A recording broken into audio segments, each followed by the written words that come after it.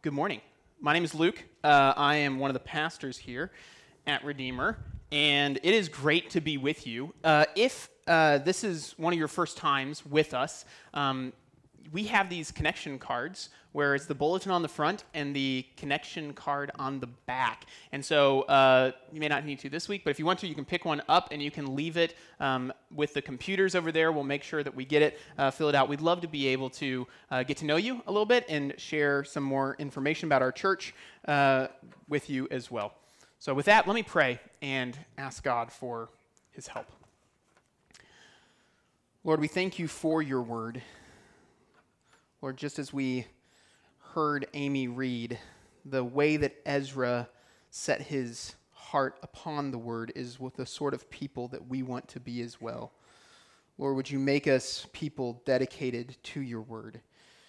And we pray, God, that you would work through your word this morning to see your people built up and to see the nations be glad, as we have sung, in our salvation through Christ alone. Lord, we pray this in Jesus' name. Amen. So we are in the month of August. August is a bit of a strange month, if we're perfectly honest. It's not at the beginning of the year, and it's not in the middle of the year. It's a couple months off the middle of the year, and yet it tends to be a time when people are looking forward to the next year, largely because a lot of schools start back in September, and so churches follow ministry calendars kind of based on the school year. Some of you are teachers, some of you have kids in school, and so August is a time when we begin to look forward, not just in a normal month, but look forward to another year. And it tends to be a time when, if you're anything like me, you begin to think about what sort of things should I be focusing on this year? What are my hopes for this next year? What are my priorities for this next year? And when we're asking those sort of questions, we should do so prayerfully. So we should go and we should ask God for help and direction, and the Lord loves to answer those prayers. But one thing that we find is that God has actually told us the sort of things that we should be focusing on this next year. He's told us what we should be doing for the next school year, as well as for the rest of our lives. He's revealed it to us in his word. So, for example, in 1 Thessalonians 4, we see that God tells us, what's the will of God for you for this next school year? This is the will of God, your sanctification, your holiness, that you would be holy as God is holy. We see this in Micah. God says, what's required of you? What do I want you to do this next year? I want you to do justice, to love kindness, and to walk humbly with your God. We see this in Jesus' words in Matthew 28. Jesus says, go and make disciples of all nations, baptizing them in the name of the Father, the Son, and the Holy Spirit, teaching them to observe all that I have commanded you. What sort of things should you be prioritizing this next year? Well, that is one of those things that you should be prioritizing. As an evangelical church, we believe that God reveals himself to us through his word. If you've ever wondered what the term evangelical means, it means gospel, but that theology, an evangelical theology, is one that believes in the authority of the Bible. So we believe that God's spoken to us through his word and that we can read the word and know what he has said. And in Ezra 7, we see 4 priorities for the people of God, both now and for the rest of their time on earth. 4 priorities for the people of God. And here's the main thing that we're going to see this morning. It is this. It's in God's sovereign rule, so God is the king, and in his rule, he uses a pagan king to ensure that his covenant people prioritize that which he values. So basically, he's saying, I am going to use this pagan king to make sure that my people value that which I value. We've seen over the last number of weeks, if you've been with us through our study in the book of Ezra, God has been working through the different challenges and difficulties that the people of Israel have faced as they've gone back into the land in which they were removed from. Last week, Pastor John showed us God's good purpose, even in difficult situations. And this week is no different. Ezra 7, where we're in now, begins a whole new section of the book of Ezra. The first 6 chapters were focused on rebuilding the temple and the difficulties that the people of Israel experienced as they were rebuilding the temple, preparing to worship God. In Ezra 7, all the way through the book of Nehemiah, actually, we have a whole new section. They're there in the land. The temple is rebuilt. What should they do? And through the rest of chapter 7 to the end of the book of Ezra, we see not a focus on rebuilding a physical temple, but a focus on laying a spiritual foundation. One of my professors in seminary said, rebuilding the spiritual walls of the city. What sort of things should God's people have in place in order to worship him rightly? And there's 3 movements, if we're just going to work through the text quickly, that we can see. These are the sort of things that this passage is bringing out.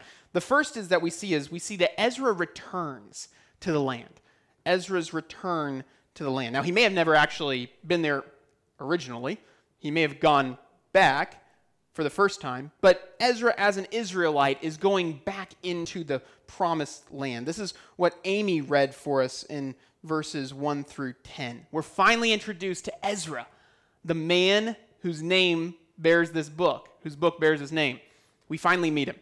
This is what it says in verse 1. Now, after this, in the reign of Artaxerxes, king of Persia, Ezra, the son of Sariah, son of Azariah, son of Hilkiah, son of Shallum, son of Zadok, son of Ahitub, son of Amariah, son of Azariah, son of Marioth, son of Zeriah, son of Uzi, son of Buki, son of Abishua, son of Phinehas, son of Eleazar, son of Aaron the chief priest.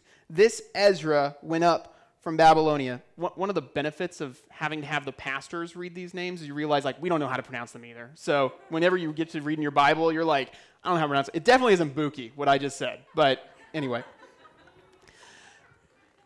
Ezra was a scribe, skilled in the law of Moses, that the Lord, the God of Israel, had given, and the king granted him all that he asked, for the hand of his Lord his God was on him.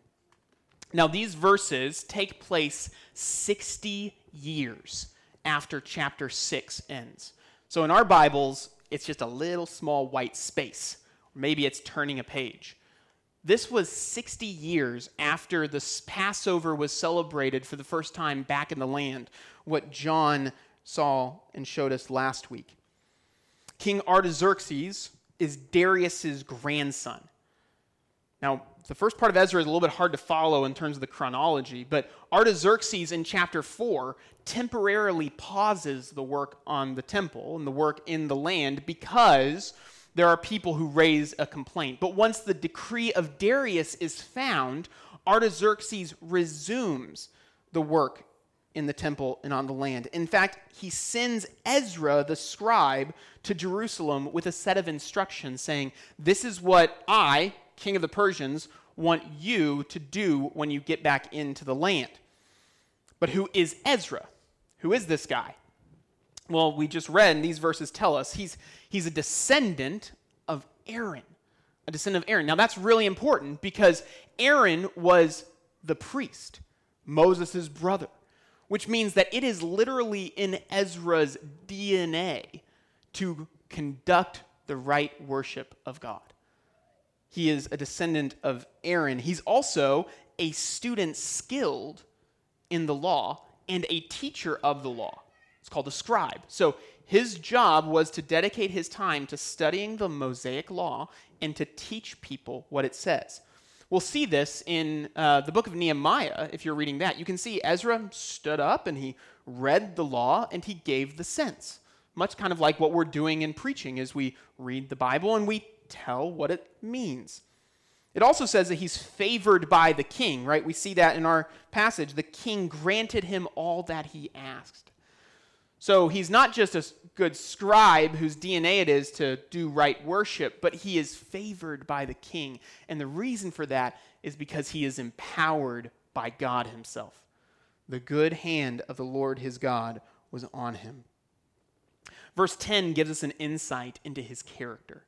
Because you can be all these things and not actually have a heart that loves God. You can know the Bible, you can teach people the Bible, and not actually love God. But that's not what Ezra was like. Verse 10 shows us that Ezra had set his heart to study the law of the Lord and to do it, and to teach his statutes and rules in Israel. Ezra is not a hearer only. He is a doer. And he wants other people to love the Lord with all their heart, soul, mind, and strength, the way that God's law calls them to. That's why Ezra is ultimately given the job by God first and foremost, and under God by Artaxerxes. But what is Ezra supposed to do? Well, that's where we see Ezra's tasks. We see the copy of, if you keep reading in your Bibles, John's mentioned this is a really good time to have a physical Bible open or your phone, because we're not going to read through all of these verses, but you can look at verses 11 through 26, and we can sum up the things that Ezra is told to do with 5 different jobs. Ezra is supposed to figure out what's going on in the land, especially as it relates to worship.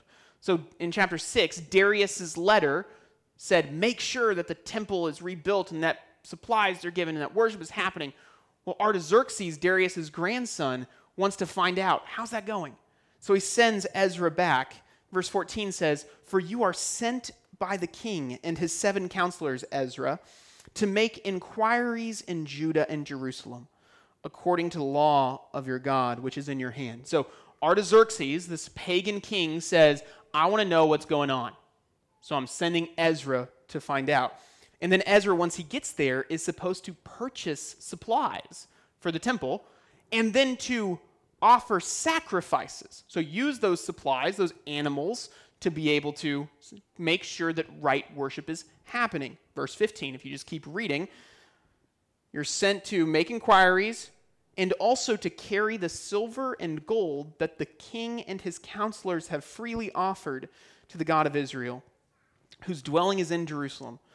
With this money, then, you shall, with all diligence, buy bulls, rams, and lambs with their grain offerings and their drink offerings, and you shall offer them on the altar of the house of your God that is in Jerusalem. So Ezra is supposed to buy supplies and then make sure that the sacrifices are made.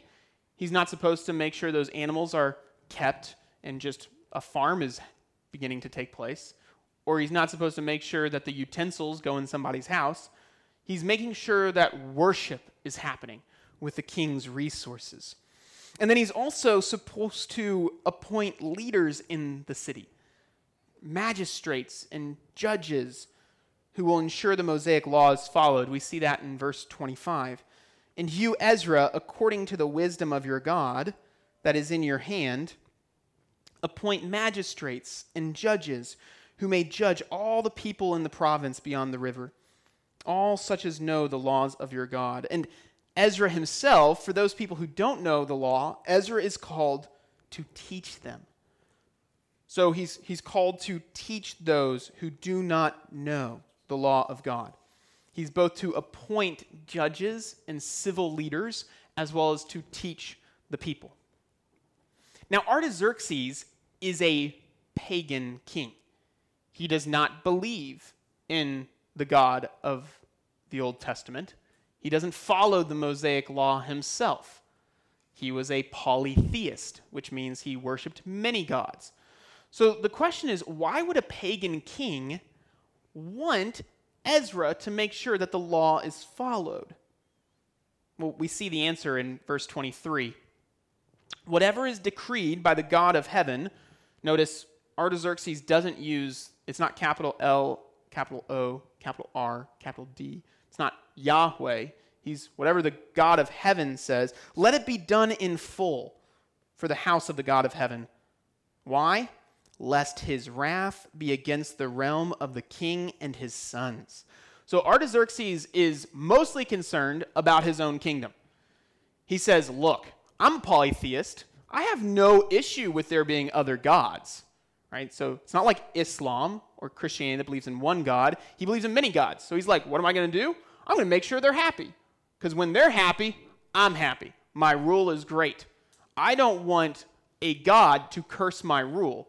And so make sure that this is taking place. He's likely done this with lots of different gods, lowercase g, from the kingdoms that he has conquered.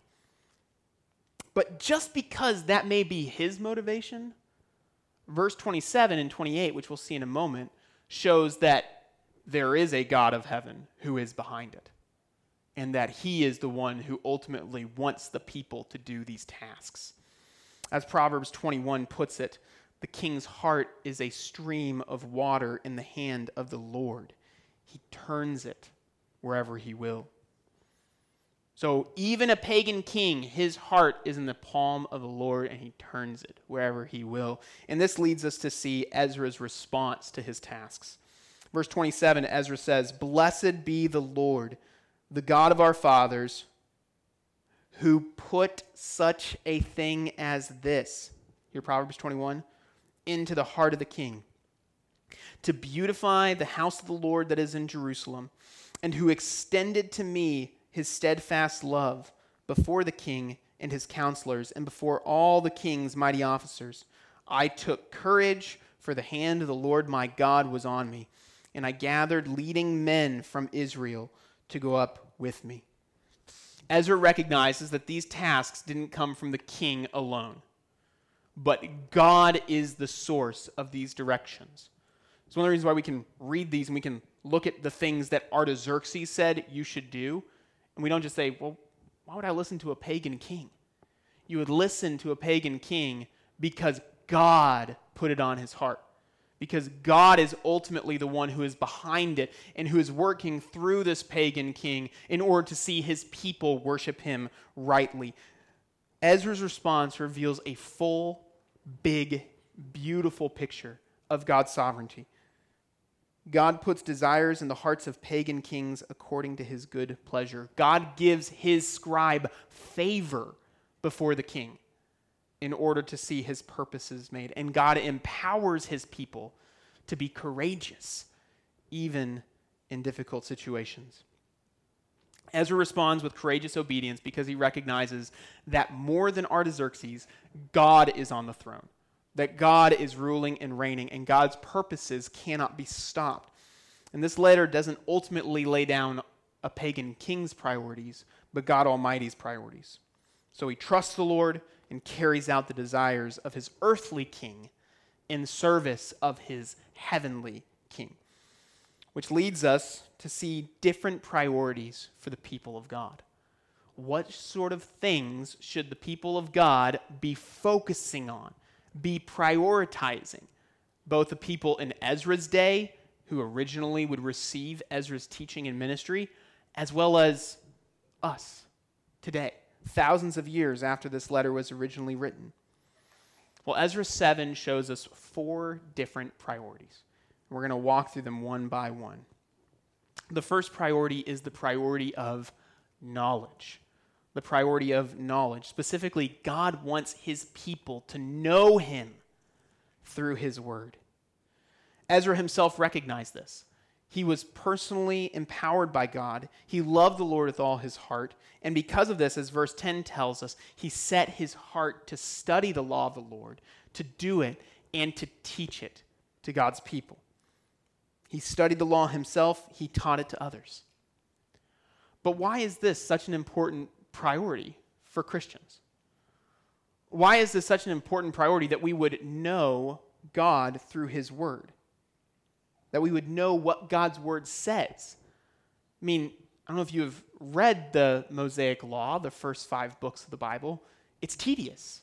There's some details in there that require careful study. Why is it worth it for us to go through that process? Because the truth is, you cannot worship him who you do not know. And you cannot know God apart from knowing God's word.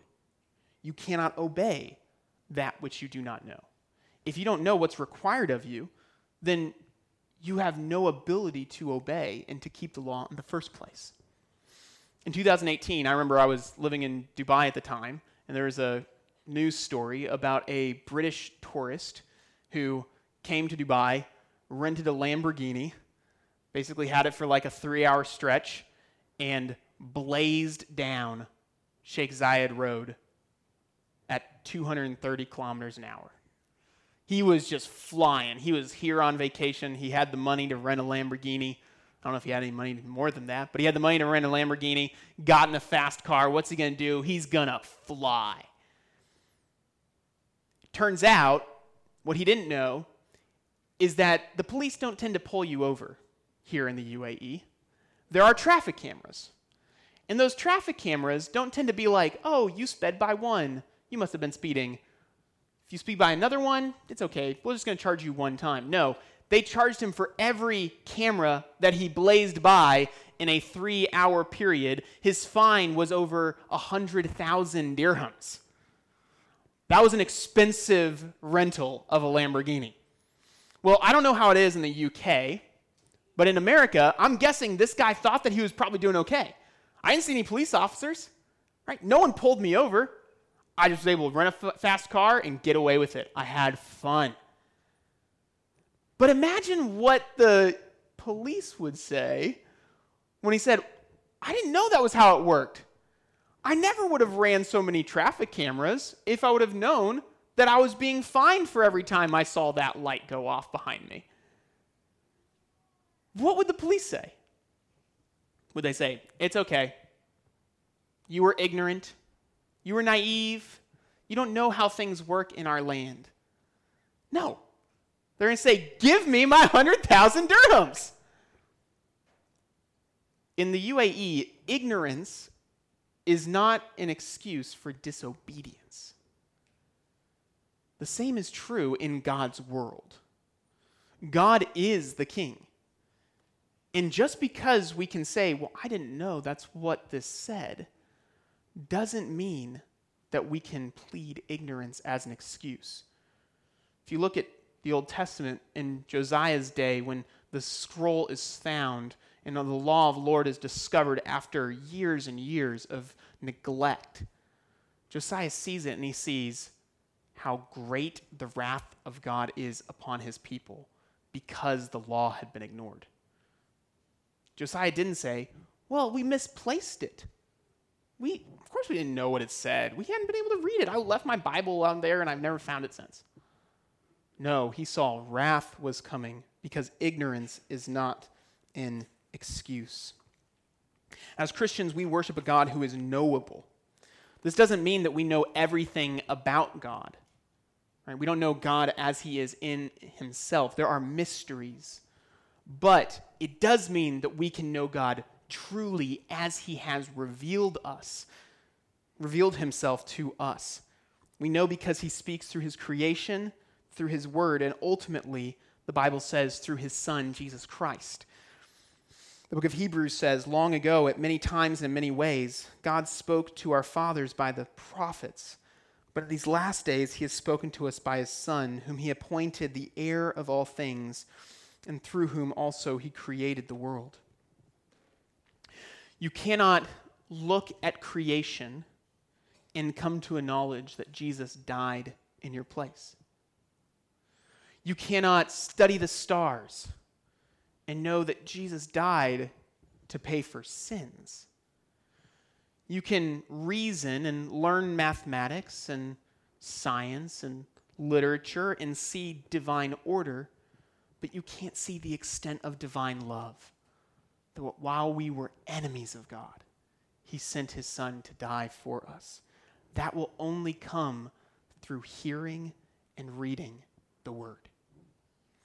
What this meant for Ezra and what this means for us is that we should give our lives to know this book. One of the reasons why we shape our worship service around this book is to be able to help you know what the Bible says.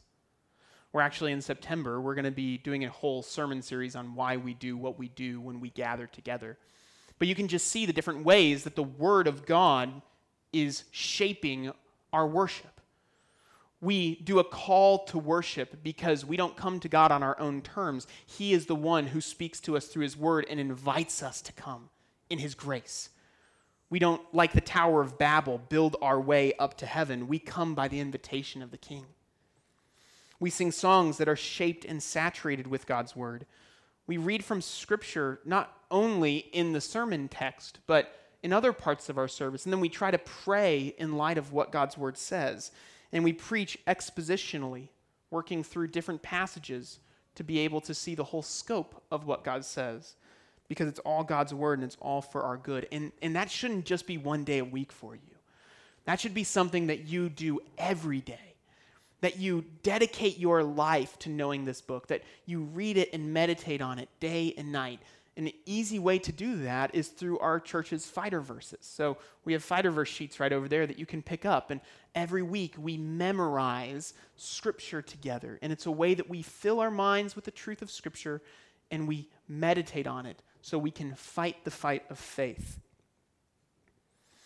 God wants us to prioritize knowing Him through His Word. But knowledge is not the full story.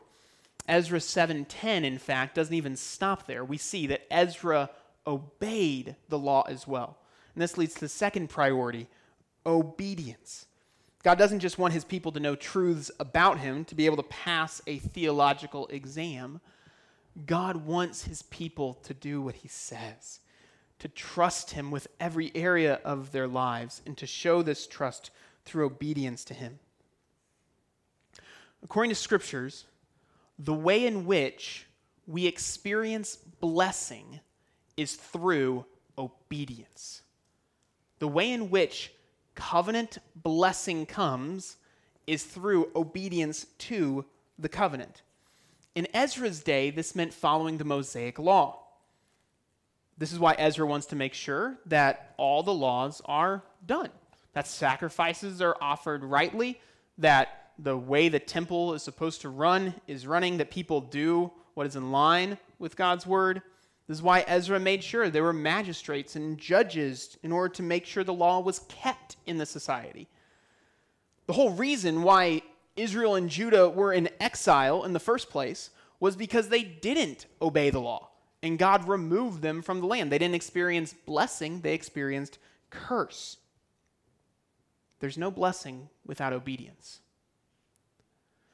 But that doesn't mean that we earn our blessing through our obedience. As Christians, the obedience that earns our blessing is Christ's. This is really important to get. Because otherwise, you are no different than the culture that we live in and the society that we live in that's just trying to do all the right things in order to get God's favor, to get God's blessing by checking all the boxes. That's not the way it works for Christian. The blessing that comes from Christian is not based on our obedience. It's based on Jesus' obedience. He obeyed the covenant law perfectly. And all the promises of God find their yes in Christ. It is His obedience that earns us the blessings of the covenant. Israel did not keep God's law. You will not be able to keep God's law. If you try to earn the blessing by yourself, you will fail. But Jesus came, and Jesus perfectly fulfilled God's law. He purchased the blessings of God for you. He obeyed God's word perfectly. He never once sinned. His obedience earned all the blessings of God, and then He gives it to those who walk by faith.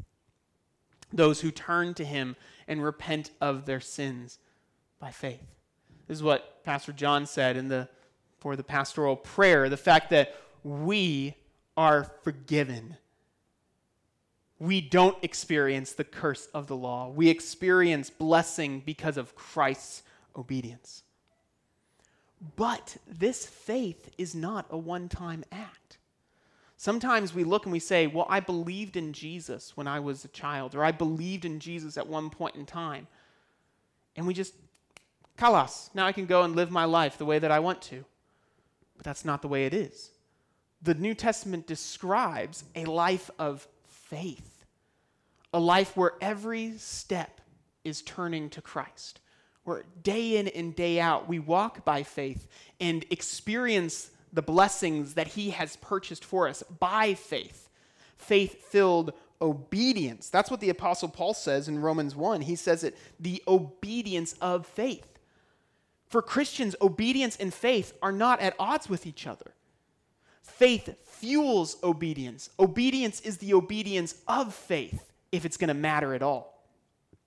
In Galatians 2, Paul writes that I have been crucified with Christ. It's no longer I who live, but Christ who lives in me. And the life I now live in the flesh, I live by faith in the Son of God. Every day is a life of faith, who loved me and gave himself for me. So we obey God's word not by trying to do it all ourselves, but by turning to Christ in faith and trusting that what he has said about every area of our lives is true, and walking by faith in dependence upon his Spirit by his grace. And do you know the joy that comes through that obedience? Sometimes we can look at obedience and we can think it's something that I have to do, not something that I want to do. Because I really want to do this other stuff. That's where all the fun is. That's where all the happiness is. But do you know the joy of obedience?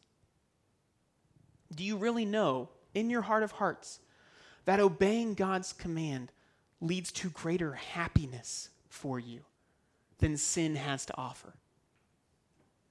In fact, so often we don't know the joy of obedience because we give in to sin too soon. And we never realize how happy we would have been if we had not. That's actually one of the greatest consequences of sin in this life, is that it keeps you from knowing how happy you would have been if you hadn't have sinned. Like C.S. Lewis, the English writer, says, we are like children who are perfectly happy making mud pies in the slums because we can't imagine what a holiday at the beach is like. No, I don't want to go there because I just have my mud. That's like when we settle for sin. We don't realize that there's waves and sand and sun and fun that we can't ever imagine because we've settled for sin. Or to change the illustration, it's like we fill up so much on junk food in the afternoon that we have no appetite for the main course and for the dessert of obedience. We fill up on the junk food of sin, and we never learn how satisfying obedience is. Brothers and sisters, God wants you to be as happy as you can be. I really believe that. I believe that God wants you to be as happy as you can be, and that will only come through faith-filled obedience to God. Our knowledge is meant to lead us to obedience. The third priority that we see in these verses is that God's people should care about justice. Ezra was to appoint civil leaders in order to make sure the law was carried out. Now, there are differences in the way that the Old Testament, the people of God, related to the state, to the civil society, and the way the New Testament people of God, the church, relate to society. But God's people should still care about justice and work towards it. And the reason is because justice has a standard that it must conform to. Right? To know what's right and to know what's wrong is to have a standard to determine that. That moral standard is God himself. He is the one who reveals what is right and what is wrong. Sometimes we can think of God being a God of justice as if justice is the standard that God conforms to. Like there's right and wrong and God lines up with that. But the reality is we know what's right and wrong by knowing God. His character is what leads to justice.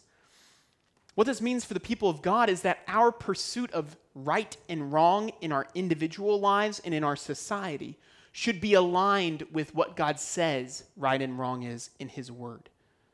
Just because our culture says this is right and this is wrong doesn't mean that it's true. We test our culture against the scriptures. Some things might be true by common grace. Other things might need to be twisted back into what God says, and other things might need to be gotten rid of. It depends on what the Bible teaches. But because true justice reveals the character of God, this means that Christians have no choice but to care about justice. In some circles, you bring up the word justice and it becomes controversial all of a sudden because people assume one thing or another. But justice says something about God, which is why corruption, which is why deceit, which is why partiality and favoritism are so wrong, is because it says God doesn't care about truth. God doesn't care about right. God shows favorites. Christians should care about biblical justice and pursue it in our individual lives and in our societies. And this leads to our final priority, worship. Ezra 7 is chiefly about cultivating right worship. All the other tasks, knowledge of the word, obedience to the word, justice in society, are for the end goal of worship. They are all expressions of worship when done in faith, that God is great and worthy of every aspect of our lives. All the knowledge and obedience are pointed towards worship. In the Old Covenant, that was the temple. That's where a lot of this happened, and that's why it was so important that the temple gets rebuilt. Priests led the worship. Animals were sacrificed. Holy bread was offered. But in the New Testament, where does worship go through? It goes through Jesus. Jesus is our temple. We meet God through Christ. He is our priest. He is our sacrifice. We feast, as we will in a moment, upon his broken body and his shed blood. All of our worship goes through Christ. And then having come to God through Christ, we live lives of spiritual worship, day in and day out.